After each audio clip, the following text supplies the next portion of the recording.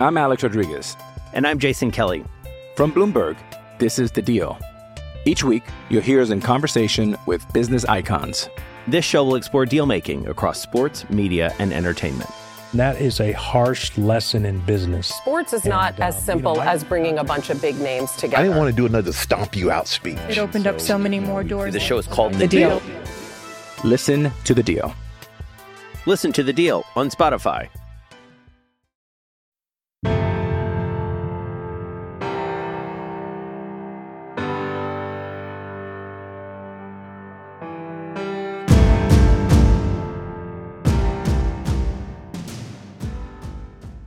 We knew we were running in the game. You know, it's not like some schemes when you're just practicing things, you're never going to call it. So when we practice things in practice, everybody was competing to see who ran the route the best, because we knew whoever ran the route the best, that's who Coach Spurrier was going to call it for in the game. So that brought a lot of competition between the team, which made us better as a team. Today we have our 6th episode in our Passing Lab series. It's been a fun series so far.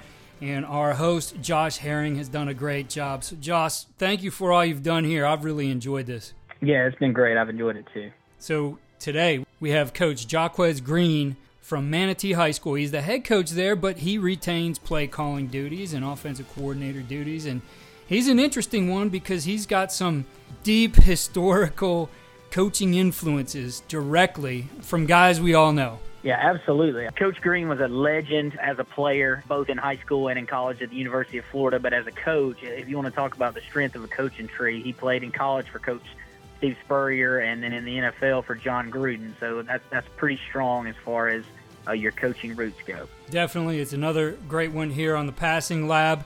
And we'll have our winning edge takeaways for this one at the end of the interview. So here's Passing Lab with head coach at Manatee, Jacquez Green. What you see on tape is a direct reflection of what you teach and how you teach. Video is important, but if you don't teach well, you're not going to like what you see on your video. First Down Playbook has been helping coaches teach better for 13 years. It allows you to present installs, playbooks, and practice cards in half the time with NFL quality. Coaching tools like video pairing, a player app, practice schedules, and wristband sheets have made First Down Playbook a program management system with everything in one place. If you're in a position of leadership with your football program, receive a free 1-week look at First Down Playbook. Call them at 512-814-6158 or visit them on their website or social media. Mention Coach and Coordinator Podcast or use the coupon code COACH24 to receive a $100 discount off the normal $700 First Down Playbook team membership price. Links and the phone number are in the show notes. All right, we want to welcome everybody to the Passing Lab podcast. I'm really excited about tonight's guest. It's going to be a good one. I know you guys are going to be excited to hear. We got an SEC legend, a unanimous All-American wide receiver and kick returner, NFL player. Was also in high school, by the way, guys, was a Peach County great. Peach County, a school that beat the brakes off us this season. It was not good for me personally, but Coach is a legend there as well. But spent time in the NFL as a wide receiver, a very successful high school offensive coordinator, and is now the head coach at Manatee High School in Florida. We've got Jacquez Green here on the pod with us. Coach, we are super excited to have you on. Coach, I appreciate you having me on. Look, I'm gonna ask you a bunch of stuff related. You've got a lot of experience from a lot of different coaches kind of in the passing game. And being a high school coach, having played the game at the highest level, the schemes that you're running and the stuff you're doing at Manatee, who have been kind of influential guys in your career, whether it be high school, college, or NFL, on kind of the scheme you run or maybe your coaching philosophy and how you think about the passing game? No, I think about the passing game. I've been lucky to be around some guys that can really throw the football. You know, back in college, it was Coach Spurrier. In the NFL, I was at camp with Tampa Bay with Coach Gruden.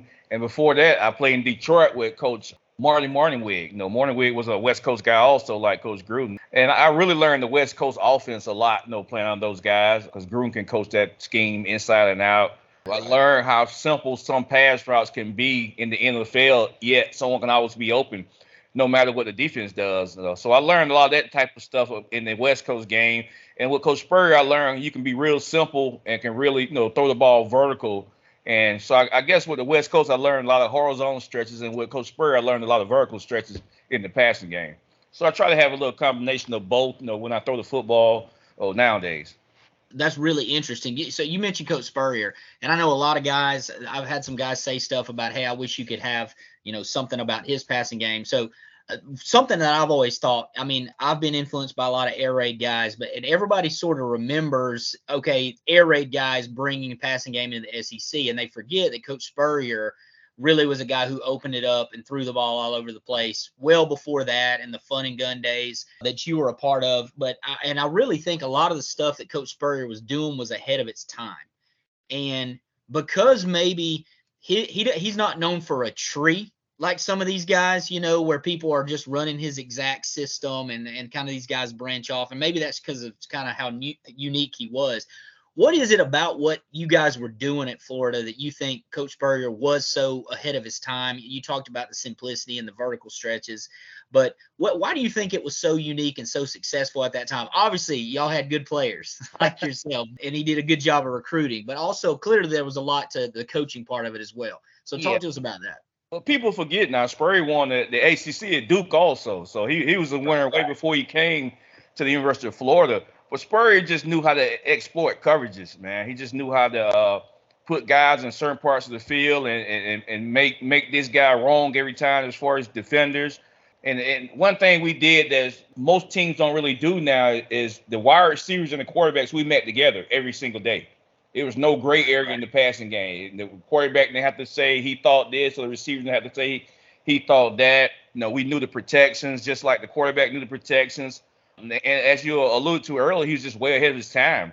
If you look back at our old film, we was doing no huddle. We was actually doing like a mother huddle. The linemen to get on the ball, and we'll get the receivers to just get our eyes to the sideline. We'll get the signal and line up and go. So we was really doing a lot of no huddle, mother huddle type things way back in those days. But Spurrier was a guy. He was aggressive. He believed in attacking. And when we practiced things in practice, we knew we were running in the game. It's not like some schemes when you're just practicing things, you're never going to call it. So when we practice things in practice, everybody was competing to see who ran the route the best, because we knew whoever ran the route the best, that's who Coach Spurrier was going to call it for in the game. So that brought a lot of competition between the team, which made us better as a team. And, as I alluded to earlier, we all met together. And so we all knew protection. And so, our meetings were very Spurrier would always ask questions during the meeting. So, you had to always pay attention during meetings. He may come to me and be like, Quez, what's 3 good pass routes against cover 3 this week? And so I had to be on it, knowing what's 3 good pass routes this week versus cover 3. And so that made everybody else pay attention in meetings, because you never knew which guy he was going to call on that particular day. So it also gave us a chance to learn protections. So he'll ask Danny, the quarterback at the time, he'll be like, Danny, if they bring 7, what can we get to protection-wise to protect it? And that gave me a head start on coaching. So that's how I really learned protections right there, was listening to him go over protections with the quarterback each week in the team meeting on, I think it was that Friday before we do walkthrough, before Saturday game. So we'll go through protections and checks and all that kind of stuff. So it taught me about protection, and it showed me that it was more than just running pass routes. If we couldn't protect it up and get it protected up well enough, we couldn't throw the ball down the field. And he also taught me how to attack coverages. I think he was the best at that, drawing up plays and get people like wide open. It was no contested type catches. He knew how to put people, or he knew how to motion to get guys wide open. So I really appreciate that a lot, just looking back on him. And I used a lot of that stuff in high school. Yeah, that is so good, because you think about, from a wide receiver perspective, those guys, they have their own things they're thinking about.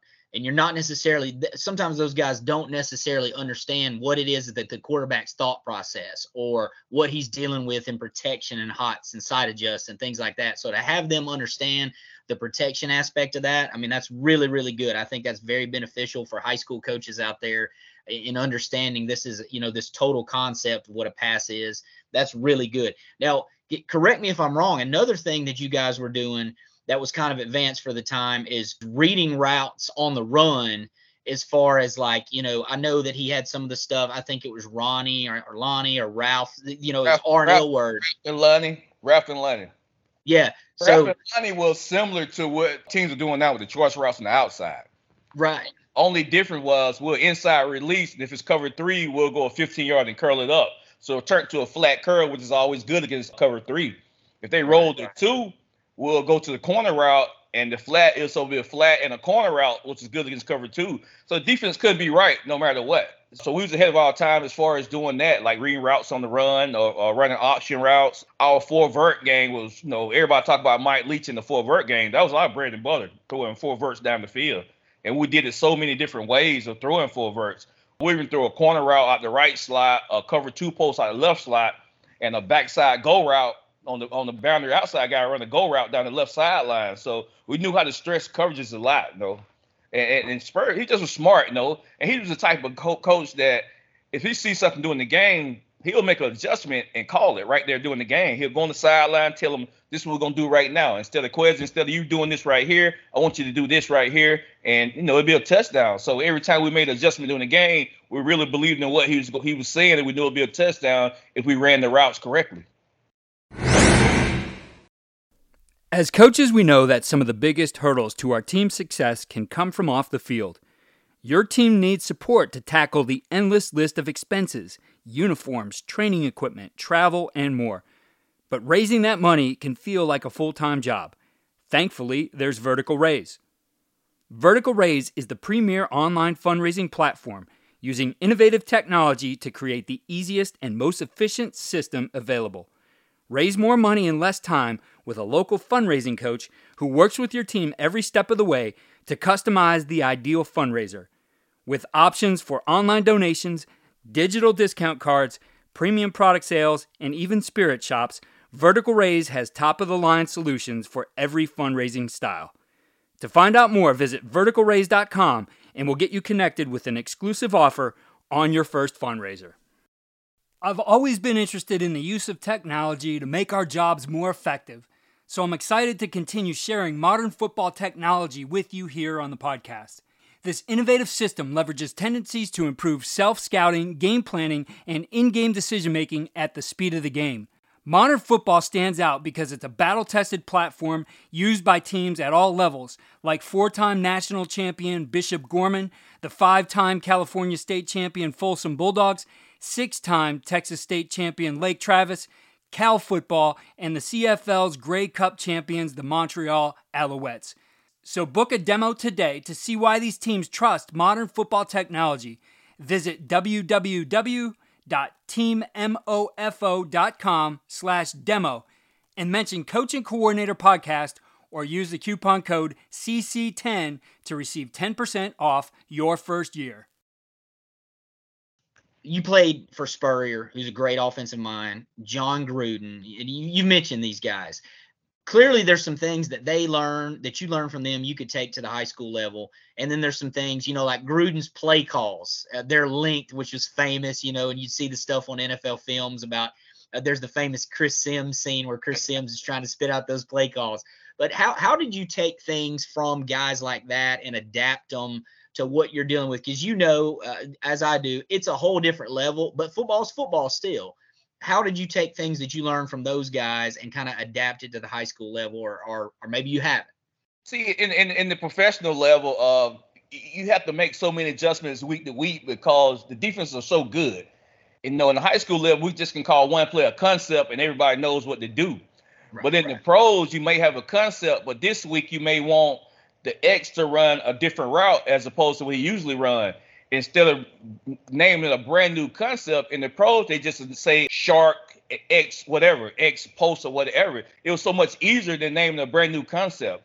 And the next week, you may still want to run your shark concept, but you may want to run the X post, but you may want to change your running back route this week. So now it'll be shark, X post, H option. But it's easier for the pros for us to remember it that way, because that's all we do all day long. It's not like college or high school when you only have so much time to beat the players. So we spend 6 o'clock in the morning to 7 o'clock in the evening at the facility, and it's all football. So it's really easy to learn for us, and it's no gray area in there, and you don't have to worry about as much communication because he's telling the receiver exactly what route to run. If you got a $100 million receiver and he doesn't learn well, and the only way you can teach him is tell him exactly what route to run, you're going to do that because you want him to be successful. And that's the difference in the pros and college football. I think the thing when you're dealing with high school kids, all right, we know you guys have really good players in Florida. I'm in Georgia. So we know that you guys need to get paid more. We all know that, right? That's a huge thing right now that you Florida guys, we got to do something about this, Coach. But you got great athletes, but you're also seeing great athletes. And so how, passing game wise, is there something that you really like that you think regardless of what athletes you have, you're going to run this at whatever program you run? Maybe you've carried it from program to program. There's a passing concept that you just really like and has become like sort of just a pass that's going to be every day. We're going to carry this, like you're talking about being able to just carry these concepts. What is a concept in high school you really like? Some concepts I carry no matter what. I always wanted the first, day one or day two installs is your typical snag concept. Always going to be a corner snag with a wide or a flat route. And I attack something on backside, some kind of built-in hide or something in case we get a blitz off the backside edge. So the quarterback has to worry about that. Because if we get a blitz off the front side edge, you already got a place he can go with the football. So I may build something on backside.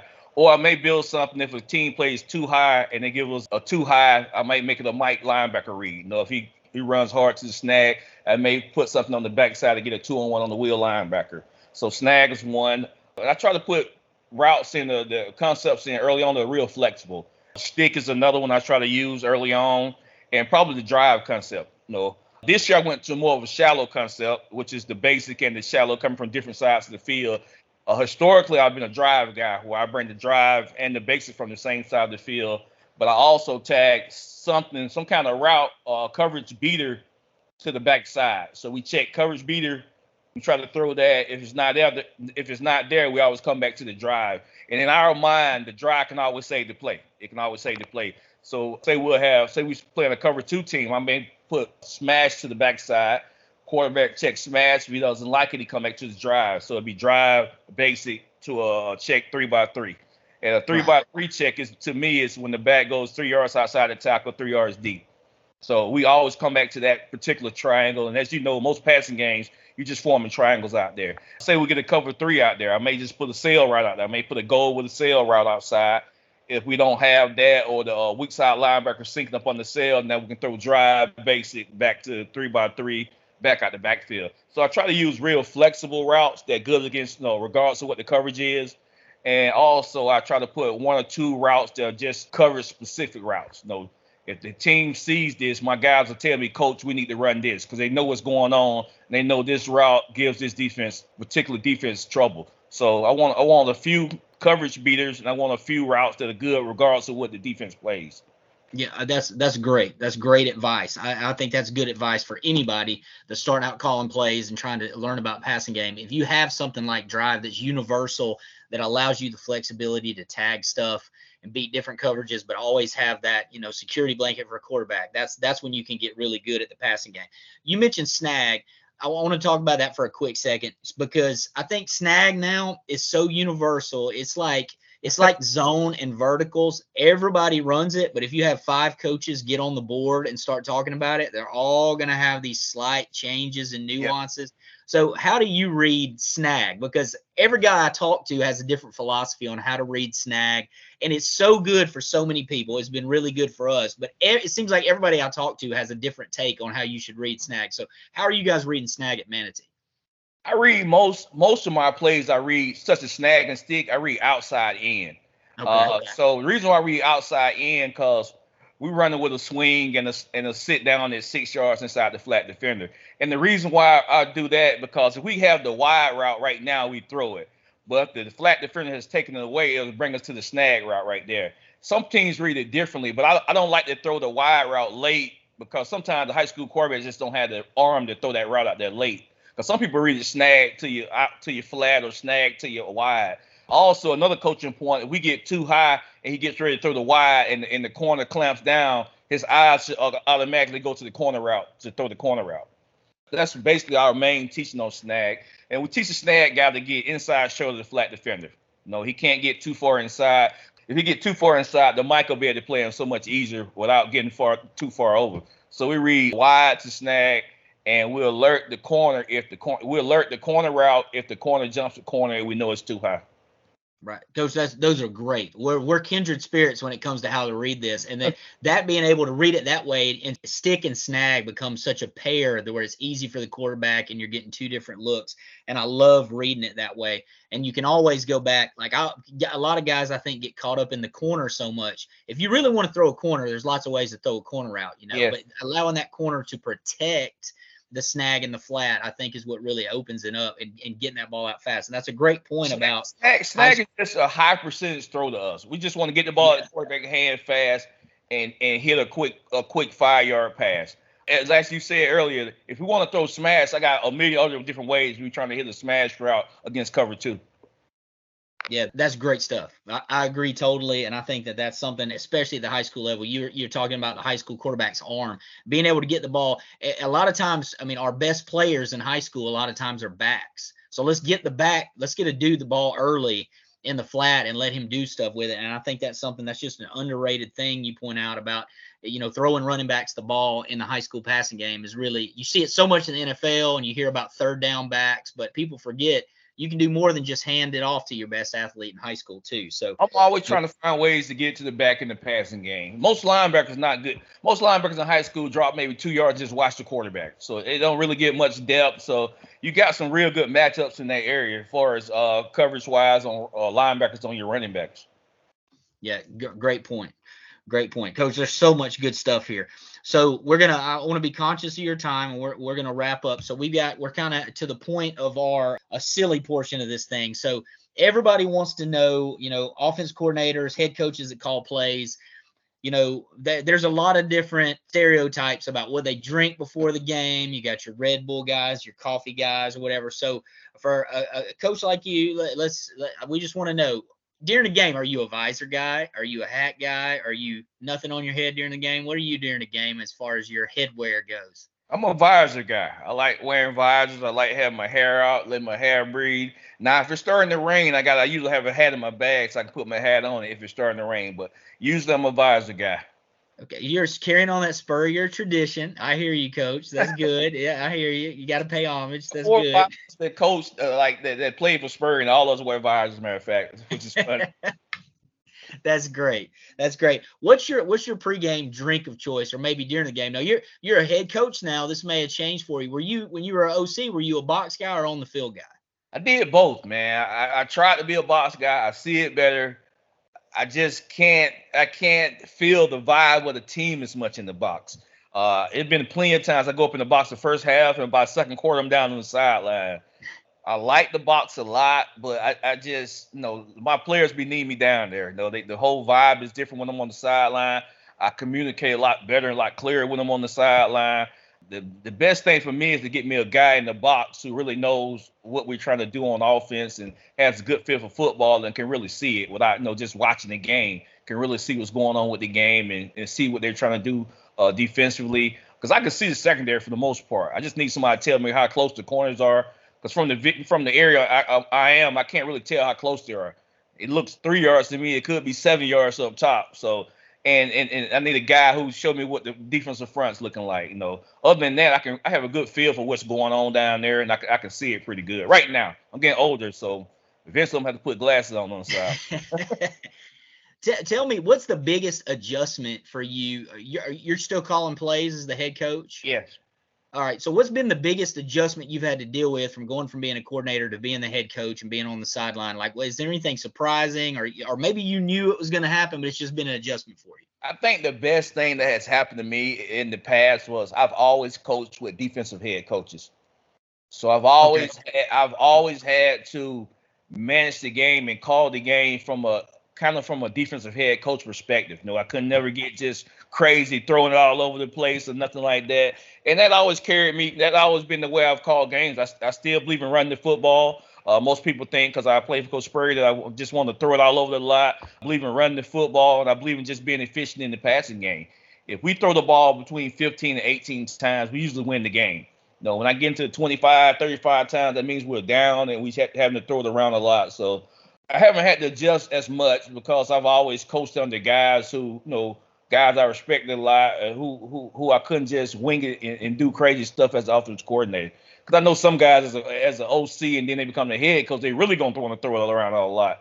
I believe in letting the defense rest, giving the defense some rest time. I still put my best guys on defense. I still believe in stopping people. So some things that I did as assistant coach, I still carry as a head coach. Well, people forget, that's the other forgotten part is how good Coach Spurrier's teams ran the football and how balanced they really were. People forget about that sometimes. So wrapping up, that's really good. That's some stuff. Those are some good nuggets, Coach. Wrapping up, what's your pregame drink or your drink during the game as a head coach? What do you go with? I used to drink those buys all the time. B-A-I, buy. I got to a point where I wanted to drink something besides water. I drank so much water during practice that I wanted to drink something with some flavor, but I didn't want to have a bunch of sugar in it. Gatorade had so much sugar in it, so I tried to stay away from Gatorade. So I was drinking by some. Then I realized they had a little bit of caffeine. I try to stay away from caffeine. So now I drink probably vitamin waters a lot. I need something that's more like water but has a little flavor to it. There's something that can give me a little flavor during the game. I go take a swig every now and again between breaks. I usually have my little book bag on the sideline with my vitamin water in it and a couple other things I use during the game. All right, that's good stuff. What people are learning, what people are surprised to know, is that offensive coordinators are pretty healthy when it comes to the drink stuff. Almost everybody I interview, not everybody, but almost everybody is health conscious and trying to stay away from a lot of stuff. Maybe it's the DCs that are all just shotgunning Red Bull. Maybe that's who it is. The Bangs and the Monster drinks and all that. Nah, I don't do all that caffeine, man. Good for you. I'm a huge coffee drinker, so I do have a lot of caffeine, but I try and stay away from the carbonated beverages as best I can. But, Coach, that's really good. Coach, this is good. I got a page full of notes already. Really appreciate having you on. If anything, we can do for you, let me know. We just really appreciate you and look forward to learning more from you, and let's stay in touch. All right. Appreciate you, Coach, having me on, man. Yeah, man, absolutely. I'm Alex Rodriguez. And I'm Jason Kelly. From Bloomberg, this is The Deal. Each week, you'll hear us in conversation with business icons. This show will explore deal-making across sports, media, and entertainment. That is a harsh lesson in business. Sports is not as simple as bringing a bunch of big names together. I didn't want to do another stomp you out speech. It opened up so many more doors. The show is called The Deal. Listen to The Deal. Listen to The Deal on Spotify. Here are winning edge takeaways and ideas for implementation. So, Josh, what are our 3 takeaways that you found for us this week? Well, there's some really good stuff there. I think the very first thing that stood out to me that Coach Green talked about is wide receivers and quarterbacks meeting together and how he really got that from Coach Spurrier at Florida. But just the importance that I think we forget about sometimes of having wide receivers and skill kids understand what a quarterback's thought process is, what protection is going on. That's something a lot of times we don't think about. So I thought that was really good, that idea of those guys meeting together at least occasionally. Second point, Coach Green talked about getting running backs involved in the passing game in high school. And I've said for a long time that's something I think a lot of guys forget about. You just think of a running back who's usually one of the better athletes on your team as somebody you're just going to hand the ball to. But he talked about finding ways to get those guys involved in the passing game, and that's a great way to steal yards and steal passing yards and just get athletes in space. And then I think the third point that I really liked was Coach Green talked about needing flexible concepts. He likes concepts that are taggable, that are multiple, that you can do a lot of stuff with. He specifically, he mentioned snag and drive and stick, which are kind of universal terms everybody uses, but you can do so many things with those patterns, and it's something that you can just build on as the season goes on without a lot of new learning. So I thought that's a great point that any high school coach can take regardless of your offense and apply it to the passing game. Yes, I thought it was a very interesting episode, and those were 3 really great points there. And I think that idea that we had this elite receiver guy who played at the highest levels but learned from some great people in the passing game and now is able to filter through all of that and say, how can I apply this at the high school level? I thought he did an outstanding job in sharing that with us. So thank you again for putting this one together, and we look forward to having you back next week, Josh, for another episode of The Passing Lab. Yeah, looking forward to it, Keith. Be sure you check out Josh Herring's resources on the passing game. They are some of the best out there. I'll put a link to those. They're on CoachTube. You can find the link in the show notes. Follow all we're doing at coachingcoordinator.com. Go there for enhanced show notes. We have our winning edge takeaways detailed in text and more. Again, go to coachingcoordinator.com and follow me on Twitter at Coach K. Grabowski.